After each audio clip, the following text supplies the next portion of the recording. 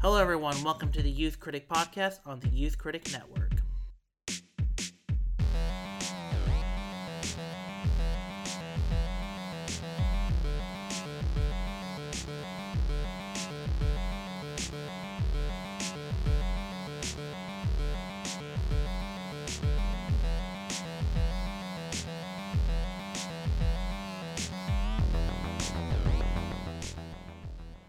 Hello, everyone. Welcome to the Youth Critic Podcast. I am your host, Kel Smith. Joining me this week is David Weiser from Film Assessment. Hey, everybody. So, David, what are we talking about on this particular episode? The girl boss puppy killer. From the very beginning, I realized I saw the world differently than everyone else.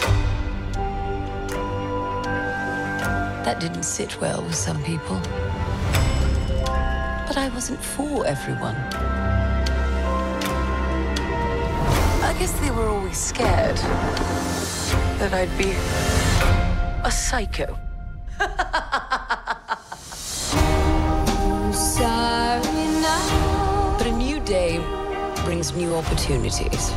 Sorry now. And I was ready to make a statement.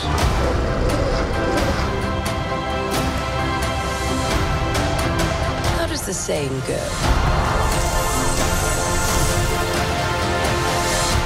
I am woman, hear me roar. Also known as Cruella. Okay, so Cruella, it was originally part of our lineup for the May catch-up episode, with which you can check out right now on KHD Network. However, due to time and just trying to not, talk for 2.5 hours or so, we decided to just give Cruella her own episode and so on and so on. So with that said, we are here to talk about Cruella. And David, just starting with you, what did you think of Cruella? So going into it, I had rock bottom expectations because the very concept of it seemed silly to me. And it just seemed like a waste of Emma Stone, and the trailers didn't look very good at all to me. So I was surprised that I found it to be like moderately enjoyable and pretty entertaining part. Because I expected it to be kind of miserable. So I actually enjoyed it a lot more than I thought I would. And I think it's worth seeing at least once. I probably won't ever rewatch it again, but yeah. Yeah, so my thing with Cruella is, going into it, I had seen the trailers, or at least the teaser, and I really liked the teaser. I thought, because I really had no idea, because Greg Gillespie is a director, he has done I, Tonya. That's fair, and it's a great movie, but Greg Gillespie has also done, like, The Finest Hours, and Lars and the Real Girl. So, I mean, his style is very different, varying from film to film, even for, like, Disney. So I really had no idea. Even the still image where she's kind of like a punk rock girl, that was released back in 2019. It was still like, oh, what is this movie going to be? Like, what is it going to be? And when the trailer came out, I was like, oh, we're doing the Joker, but Disney-fied and with Cruella. It's like, I don't really like Disney-fied Joker, but you have me intrigued. And then I see this movie and I go, okay, this is different. I like it, but there's a lot of problems in it that I think should be brought up, and I think, that should be addressed. But I commend Greg Gillespie and Emma Stone and everyone involved for, like, chewing the scenery and, I mean, just in having fun with the premise, and also just going as far out as you possibly could with this PG-13 Cruella movie. But yeah. So let's get into the thing everyone wants to talk about. Dalmatians killing people. Yes, Dalmatians are killing people. They have little knives now. They're now going around London killing people. That's the plot of the movie. No. So let's talk about David. What did you think about the prologue? There's a lot of heavy-handed voiceover, and unnecessary. The Dalmatian yeeting her mom off the cliff. I had seen that clip out of context before I went into the movie, so I knew it was in the movie. And I kept hearing it made more sense in context. But as I was watching the opening, I was like, this is just as stupid as I thought it was. And then finally, when they kind of there's the reveal that there's that dog whistle, it's like, okay, I can live with this. Like, I can buy into this like absurd circumstance. It's slightly more believable now. It's not just Dalmatians are out to kill, or anything like that. Like, it was just poor training or poor dog training, or Yeah, no, or actually good training, because they actually killed good training, but they were doing for nefarious reasons or nefarious purposes. Okay, yeah, fair enough. Yeah, I did not see the clip online. I just heard about it and I was like, okay, I'll go away and I'll watch the movie. And then I watched the scene and I'm like, oh, this is what everyone's talking about. And I'm like, oh, this is really dumb, because it's also like, but also when I was watching, I was like, oh my God, this is fucking dark. They have they have Dalmatians killing people in this movie. And like, that's really fucked up. Like, oh my God, Disney like going for it. And even more so, like the character Cruella, she blames herself as a kid because she inadvertently led the dogs outside. Mm-hmm. Like, yeah, it's this. I mean, I can see it as silly, but to me, I was just like, this is really dark. Like, already, like, hitting, the ground running with the darkness here. But yeah, I was intrigued actually from the get-go from that, even though it's hinting at the plot twist already. It's already kind of showing its hand a little bit there because of just like the little bits of dialogue and all that kind of stuff. Mm-hmm. But yeah, I thought the prologue, it was a really good hook. I thought I was, okay, I'm in. I love this idea of Cruella being a fashion designer. Even though none of her dresses really look like to me, none of it really, like, none of the dresses in this movie are like super, like I feel like Devil's Wear Prada takes the cake in this. It's just like honestly, the costumes are just like, we're just interesting and weird for the sake of like weird. Mm-hmm. But that's beside the point. And then you get to like the weird boss who's just like, I gotta make everybody feel terrible. Which I actually thought was great because then you see like him talk to Emma Thompson's character just like suck it up. And we're jumping around a lot, but because I've skipped over Horace and Jasper. Which, yay, Paul Walter Hauser getting more work. We're Team Hauser here. And at first I did not recognize Jasper, but I was like, I know you from somewhere. Yeah, I couldn't place my finger on what I knew him from, but then I went on IMDb and then I figured out he was in some of Game of Thrones, and then he was also in Yesterday, the Danny Boyle movie from 2 years ago. And then I think he was in a few other things, but those were like the two that like jumped to mind that I was like, okay, that's what I know him from. Yeah, it's Jewel Fry. Or Free. And yeah, he's been in a lot of he's been in a lot of stuff. He's been working around, and I really like him in this. I think although it's kind of odd, like knowing the 101 Dalmatians story and the relationship between Jasper Horace and Cruella, that Jasper is now like, a love interest of Cruella. Like it's kind of odd picturing that all together.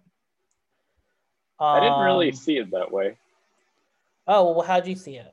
I thought they was very much like a platonic like friendship, kind of like she's definitely kind of manipulating them to be her lackeys, but she does still care about them. But I felt like it was very much like a you work for me kind of. But I also I have a level of respect. And well, by the end of the movie, she has like a level of respect and for them. But I felt it was kind of platonic. Okay.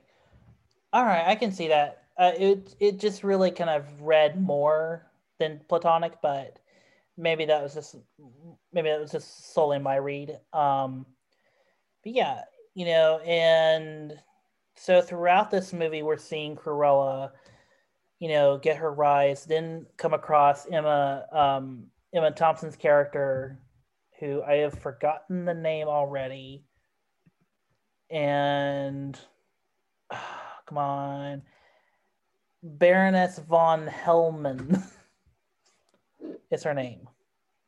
Yeah, no wonder I forgot about it. And so Emma Thompson not only is chewing the scenery, but she's digesting it and then she's recirculating the scenery again. Like there is so much scenery chewing in this movie with Emma Thompson that it's just, it's absolutely ridiculous and it's absolutely fun. Absolutely, absolutely silly. Just incredible. What did you think of? I don't know.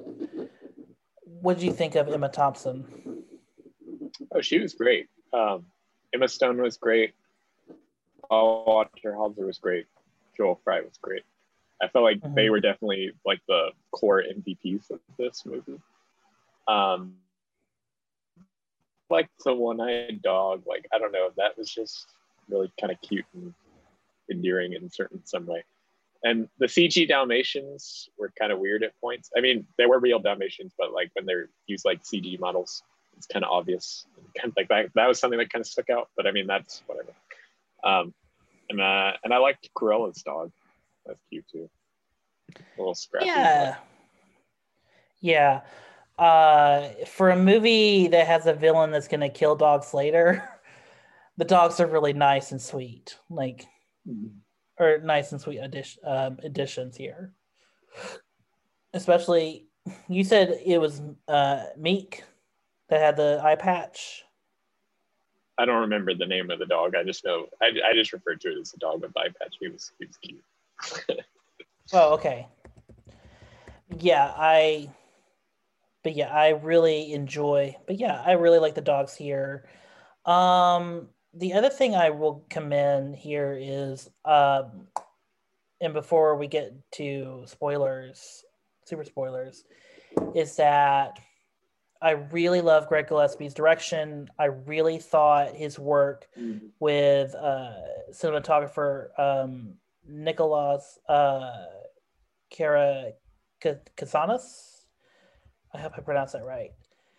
Like, I thought it was really well shot, well lit, especially during the monologue that Cruella has that ends the second act to the third act. Like, where it's just like a profile, it's a handheld profile of her, at this fountain. I just really thought it was absolutely, really stunning, and it really differentiated and even gave... I know the movie is technically supposed to be set in the 70s, I believe, but it gives a much more like 90s punk rockness to it. to me. It gave it this like nice punk rock attitude. And there's even a nice punk rock, concert in this movie as well. So, and it, yeah. Is there anything you want to talk about before we go into spoilers? Let's go ahead and go into spoilers. I can't think of anything at the moment. If something comes to mind, I'll mention it. All right. So what's something that stood out to you that, what's something that stood out to you in this one that was either good or just okay? Are we into spoilers or? Yes. Or, oh yeah, sorry. We're into spoilers. Am I trying to? Okay, we are in spoilers. Okay. We're in the spoilers. Either stop now and wait 3 months or go see the movie. Go ahead. I am so sick of parentage reveals. Like, I feel like everyone's trying to emulate Empire Strikes Back, and it's just there are some times where it will work, but this was not one of those times. Well, the problem is it feels so obvious, or it doesn't feel like a twist. It's not a surprise. And then like the knowledge is something that Cruella has to grapple with, but that's kind of like quickly resolved for her, like inner struggle. Like she kind of just gets over it really quickly, and it's like, okay, we're gonna screw this lady over still, Yeah. So I mentioned beforehand the movie's really interesting until it isn't. And also I mentioned that, in that scene where Emma Thompson is talking to Cruella's mom, as I do it in air quotes, the scene already is playing the hand of the movie a little too much for me. And when the reveal does happen, it's like it's kind of like the Ray Palpatine thing again, just like regurgitated, a year and a half later. Yeah. And the problem, it's not that parentage reveals are necessarily awful. I mean, because like you said, it worked in Empire Strikes Back. However, the reason why it doesn't work in Ray Palpatine or Cruella, in Cruella's case, is that the context of the movie is, in the context of both the sequel trilogy and Cruella, is that we have this character Ray or Cruella who come from nothing and rise to the occasion against a bureaucratic, rich upper class society, and shaking the status quo, if you will. And to reveal in the third act of the story, like the sequel trilogy does, and in the Cruella movie, to reveal, oh no, they're part of the rich upper class society. They're part of the best. It's very much like, oh, so regardless of what happens, the conflict is like it becomes immediately uninteresting, because for Cruella's case, all she has to do is just work around she has to just work around Emma Thompson, and now she's rich. Or for Ray in Star Wars trilogy, she has to work around her evil grandfather, and then she's fine. And it's defeating the purpose of the controlling idea of the entire movie, or trilogy, if you will. So that's why, for me, the twist doesn't work. The twist doesn't work in either movie, is because it defeats the narrative purpose of it. It disadvantages the character quite a bit. Yeah. What else? what else about the parentage stuff did not work for you? Mark Strong's character felt very one note, and like he was there mostly for exposition and kind of to like at first, like for the first 2/3 of the movie, I thought, why did they hire Mark Strong for this role? He's just like this like kind of guy that's like attending to the Baroness. Like he's just kind of like, it felt like a very I don't know, it just felt like too small of a role for a character like, for an actor like him. And then when he's the one to reveal this information, I was like, okay, I guess that's where he comes in. It becomes more important. But like, I don't know, I feel like it was kind of like a waste for him. Again, it's playing its hand by creating an unintentional Chekhov's gun. By, well, here's this, actor you've been seeing the last decade, and he's gonna come back and be important later. And he does his job, just that. And it's like, well, obviously we knew something was up because you hired Mark Strong. You could have hired any British actor to play this role, but no, you hired Mark Strong. and now again, like that, the problem with the movie is that it plays its hand, and then on top of that, the twist demeans the character so much, because now she's not just a person that comes from nothing. She's now a person that comes from something but started out as nothing. And I don't think that's as interesting. It's basically Disney. It feels like Disney executives telling their children, oh no, if I abandon you, you're still going to be fine. You're still going to be able to rise to power.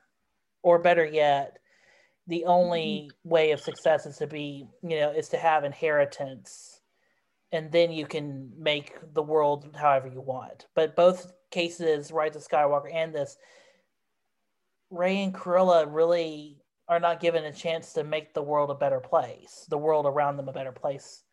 Sure, Rey kills Palpatine, but we don't know what the result of that will be in future movies.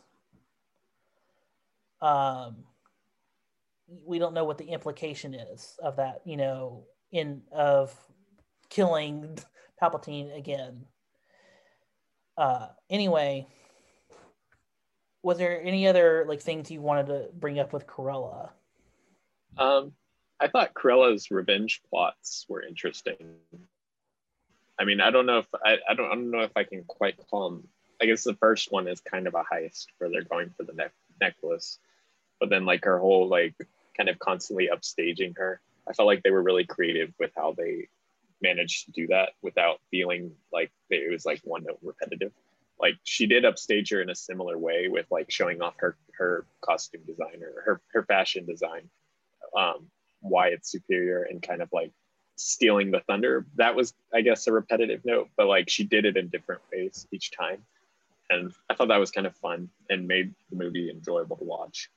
And then that first plot with the heist thing, trying to take the necklace, was entertaining. Then the second thing where she has all the guests come in a Cruella disguise, in her memory or whatever, in order to hide herself amongst the crowd. I thought that was interesting. Yeah, absolutely. The best part of this movie is when it is just two warring fashion designers, the old and the new, trying to duke it out for basically the soul of the industry, because basically Baroness has basically got the monopoly of this industry, because she is just crowned the queen of fashion design for England for some reason. And now Cruella is taking, upstaging her in every way. And I really, really, really do love all the heists, the upstaging, the punk rock concert that comes in the middle of this. I really, I love that stuff. It's really interesting, even though it's funny, that how Jasper and Horace and Cruella, like they find the resources. They continually find the resources to like pull this off. But I mean, hey, I guess if you're determined, you can get anything done. Yeah, it was really. I liked the kind of dual identity aspect of it too, like how she was working for her as like an assistant or whatever, and then and a designer, as Estella, and then like Cruella was like the evil one or whatever. Like I thought that kind of like dual identity thing was kind of interesting. I mean, because and it develops Estella. And here's how great Emma Stone's performance is in this movie. Like the moment she realizes who she is with Cruella and what her goals are as Cruella, she basically turns Estella to hide more of her personality, because now she knows, because now the Cruella character, she knows like what she's doing. She finally has purpose. She's not just trying to win, the affection of the Baroness the entire time. So I felt like that was kind of an interesting direction to go for Emma, and it was an interesting play for her, to the point where the ending of the movie is interesting, because she has to kill off Estella to fully fully break the cocoon of Cruella's full beauty, so if you will. Like she finally breaks the cocoon, and I thought that was kind of interesting, even though the ending too is also ridiculous. Like not the part where you mentioned where there's all these people dressed as Cruella. It's the final part of the ending. But they're gifting them the puppies. Is that? Oh no! Just before that, where she gets pushed off the ledge, and then she does the parachute. Oh. Yeah. Well, I mean, that was silly. Okay. Yeah, it definitely. Yeah, there's a lot of silly stuff all throughout it, but I kind of like that it kind of leaned into the campiness. I mean, how do you not? I mean, Cruella is such an over-the-top character in the first place, regardless of who's playing her. Like, she's a very over-the-top and animated character that, I mean, how could you not make it campy? Like, how could you not? I mean, how could you not dial everything to 11 with all the camp and dresses and the style and everything? How do you not? And I'm glad they did it. It makes the movie more interesting, but also it gives the movie, but it also kind of takes away a little bit of the story or the seriousness of it, because it's a story of two warring fashion designers, which I know that sounds silly on its own, but there's the movie kind of has real stakes going on, with the revenge plot and all. But yeah, and then so she kills herself. So Stella, kills herself, and then Cruella comes back somehow, in minutes, after falling off a ledge, parachuting, landing, getting in this boat. Yeah, this is, you know what? It's a silly movie. I give up. It's a silly camping movie.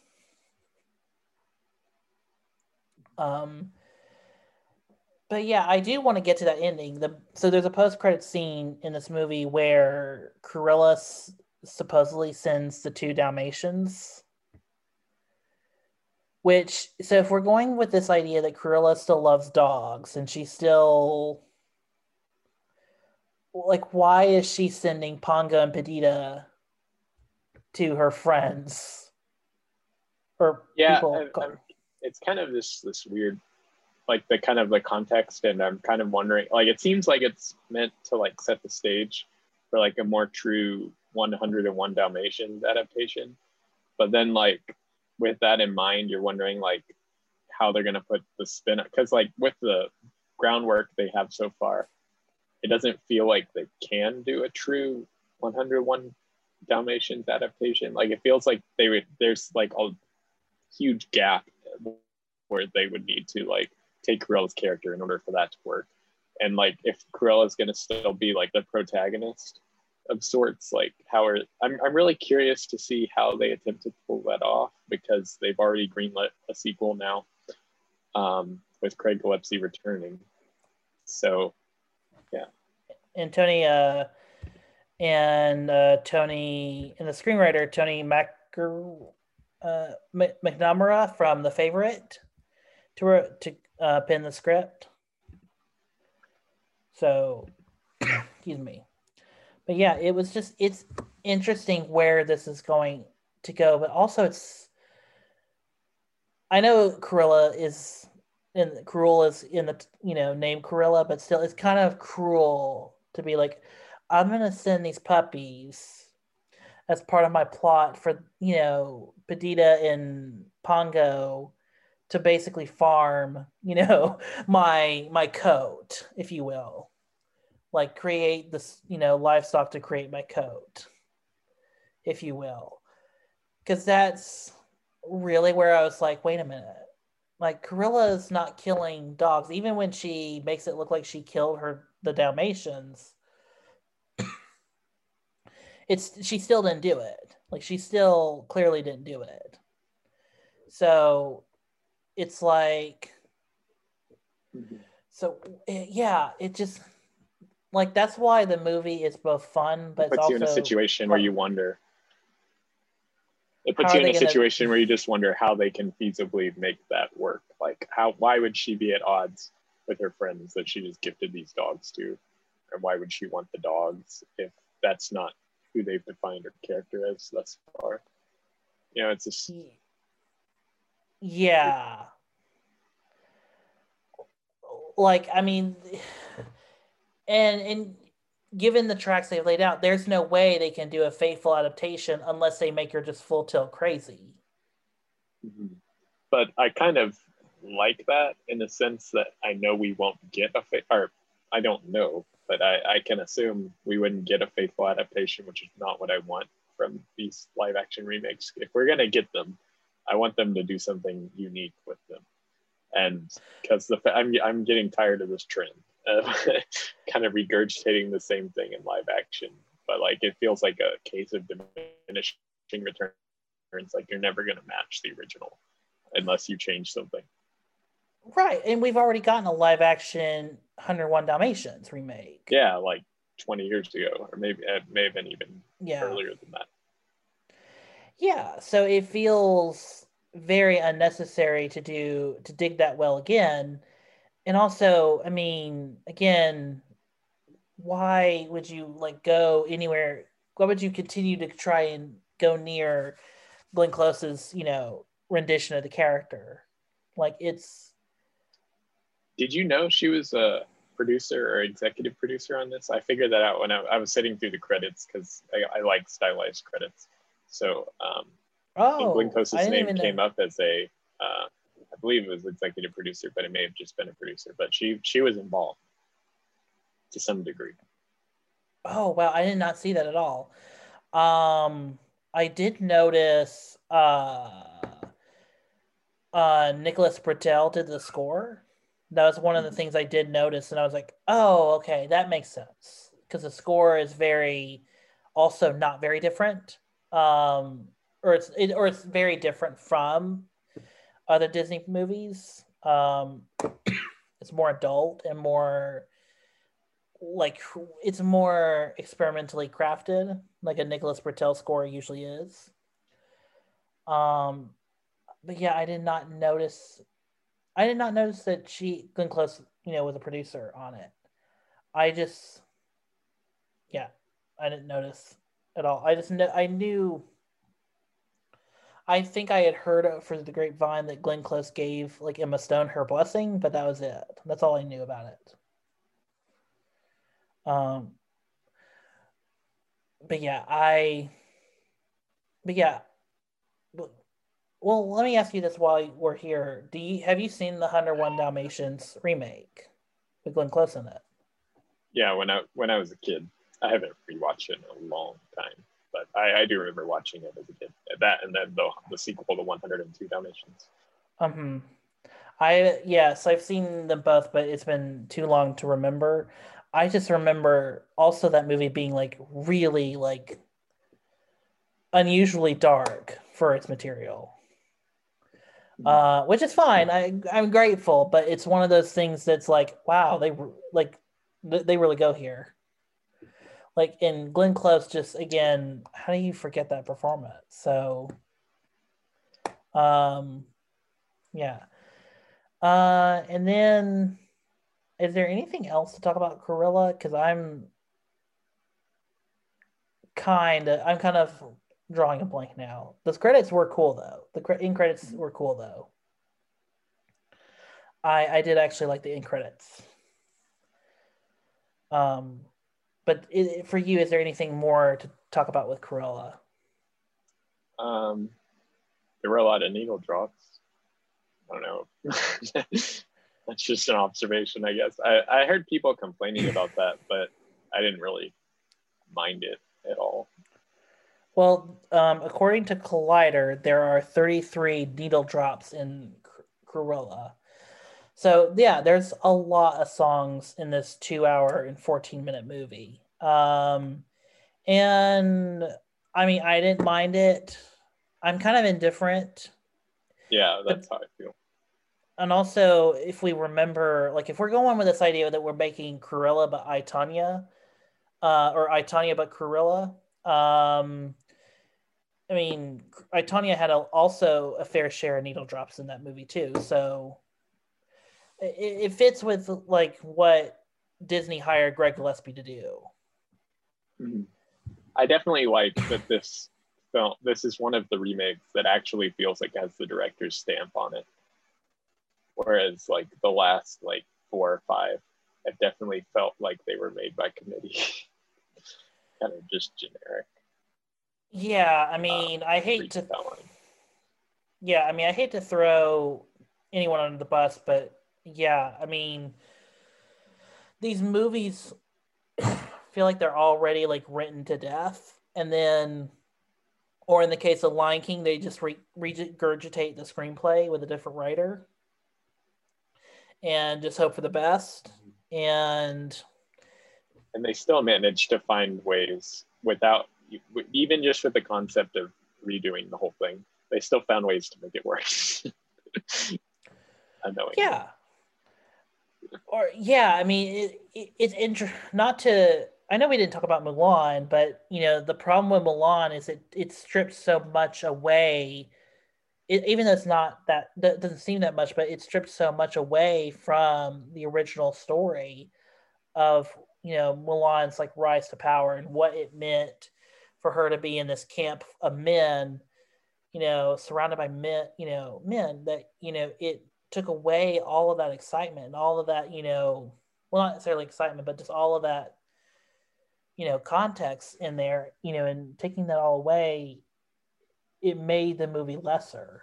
It stripped away so much of the movie's essence. So, and I feel like that's what's the problem with these remakes is that they take a lot of the stuff that did make it good, either intentional or unintentional on the original creator's part, and then they really like hone in on like one idea. Like for Milan, it's we're making her a girl boss. We're making her like she's her own female character. Good idea, but there's more to Mulan. Like there's, I mean, the original Mulan, you can see it as a bisexual allegory. You can see it as a trans allegory.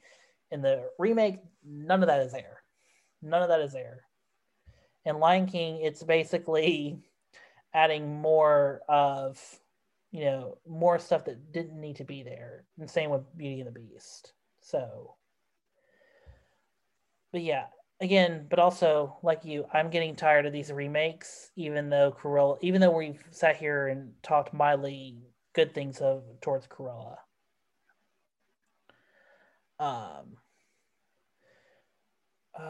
So in terms of future Disney remakes, are there any that you're looking forward to, or any that's mildly interesting? The Peter Pan one, because of David Lowery's involvement, intrigues me. Little Mermaid, because Lin-Manuel Miranda is involved. That seems interesting to me. Like I'm curious to see if he composes new. I'm guessing he's going to write new music for it. So I'm curious. I love what he does. So I'm interested to see what comes of that. I'm drawing a blank as to what other things they're making. Do you happen to? So I know Robert Zemeckis is directing Pinocchio, or the new version of Pinocchio, which nowadays don't really inspire that much confidence, but it's still Robert Zemeckis is kind of hit or miss, so we'll see. Yeah, we'll see. I mean, he's reuniting with Tom Hanks as Geppetto. Is that right, Geppetto? It's just Pinocchio for me is like one of the more traumatizing stories to adapt. So it's like, how do you do this? I feel like the animated one is already really dark. It'll be interesting to see if they try to how they try to lighten it up, if they do, or if they lean into the darkness. We'll see. Yeah. What else I mean, are they doing? What else are they doing? They're doing the Peter Pan. Little Mermaid, this is going to surprise everyone. I don't really care for the Little Mermaid remake. I think I'm kind of done with Rob Marshall for now. Like his Mary Poppins is very earnest and very nice, but also it's not. I just don't really care for the movie that much. And then I'm trying to think. Oh, there's like a whole list. Isn't there like the Russos, or I don't know if they're directing, but they're at least like producing a Hercules. Did you ever hear about that? I mean, they are set to direct the movie, but I mean, they're currently working on The Gray Man. Okay. Yeah, I think that was the announcement that the Russos were writing and directing a Hercules movie. But right now they're working on The Gray Man. So, and I'm assuming that it's going to take, since it's supposed to be a trilogy of movies, it's going to take up, most of a lot of their time. But yeah, there's not that much more. I mean, they're already kind of skimming the surface. Like, yeah, they're getting a Cruella sequel, but they've milked, Maleficent and Cinderella. Yeah, I mean, they've done everything. I'm looking at my shelf right now to see what they haven't done. They could do live action remakes of the Pixar movies. Oh gosh. I hope they don't. No, I don't either. I'm sorry. I take that back. I'll take it back. Please don't do it. I think there's a Snow White somewhat in development. I don't know. Oh yeah, Snow White directed by Mark Webb. I think that's all I can think of right now. I'm sure there's like an endless stream and they're never going to stop. They keep making them. But... Oh, there's a Hunchback of Notre Dame remake also in the works. But that's also been in development hell for like 5 years now. So I doubt if there's going to be any movement on that real soon. They might do it if they, have nothing else to adapt. I just know right now they will never ever do a remake of Song of the South. Oh yeah, absolutely not. Yeah, they won't touch that. Yeah, they won't touch that with a 100-foot stick. Yeah, no, they will never ever do it. But yeah, or they won't even do Black Cauldron. They would never do that again. I don't know, but I would, for in terms of Disney, I would love for them to continue Tron. Didn't they announce a third Tron movie with Jared Leto? They did. But again, that movement has been stagnant. I think they were hoping that Morbius, because they were hoping Morbius would be like a big hit, and they could be like, "Hey, we got the guy from Morbius to be in Tron." Also, like, it's one of the worst Jokers you've ever seen, and is well, yeah. I think they were hopeful that Morbius would be like the launching pad for Jared Leto, like a relaunching pad, if you will. But then again, Morbius is not coming out till next year, so yeah, we'll see. There was talks of a National Treasure like reboot series, but that's it. Also, the Peter Pan movie is going straight to Disney Plus, I believe. Mm-hmm. All right. I think we got Cruella. I think we gave her as much attention as possible. Is there anything else to talk about Cruella? Because I'm drawing a blank. I'm drawing a blank. No, I don't think so. I feel like it's very surface level, mild enjoyment for the most part. And then, yeah. I mean, I hate to be the guy that's like, thank goodness they made a movie that's just my surface level enjoyment. But at this point, it's like, I mean, they're not going to stop with these remakes. They're just going to remake them remakes now. Yeah, in 10 years from now, we're going to get the remake of Kenneth Branagh's Cinderella.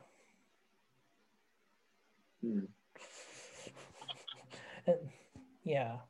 Oh, and then a few years before that, we're going to get the remake of Tim Burton's Alice in Wonderland, just for good measure. Yeah. All right. Well, with that, David, do you have a blog or anything you want to share before we, leave? Yeah, I do. It's called Film Assessment. I have a review for Quiet Place Part 2 up there. I haven't written about Cruella yet. I'm probably going to do that kind of soon. We'll see. I know I'm going to be publishing an In the Heights review this week. So you can check that out. And you can check out my Twitter handle is wiser_David. And yeah, it's nice to be here again with you, Karen. All right. Thank you. And please, everyone, check out Film Assessment. And you can find me on Twitter at MovieKale. That's where you're going to get all information on all updates on the podcast. And I don't know what we're doing next episode. I'm trying to get a Conjuring 3 episode up and going, but the movie wasn't that good or memorable, so we'll see. If not, In the Heights is definitely next week, which David's already seen. I saw it a couple days ago, and it's, go check it out and come back here and we'll talk about, In the Heights as much, with much love and praise as possible. Thanks, everyone. We'll be back with you next week.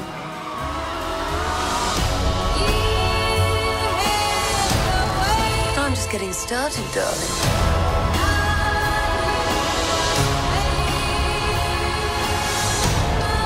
The thing is, I was born brilliant, born bad, and a little bit mad. I'm glad that you're sorry. I'm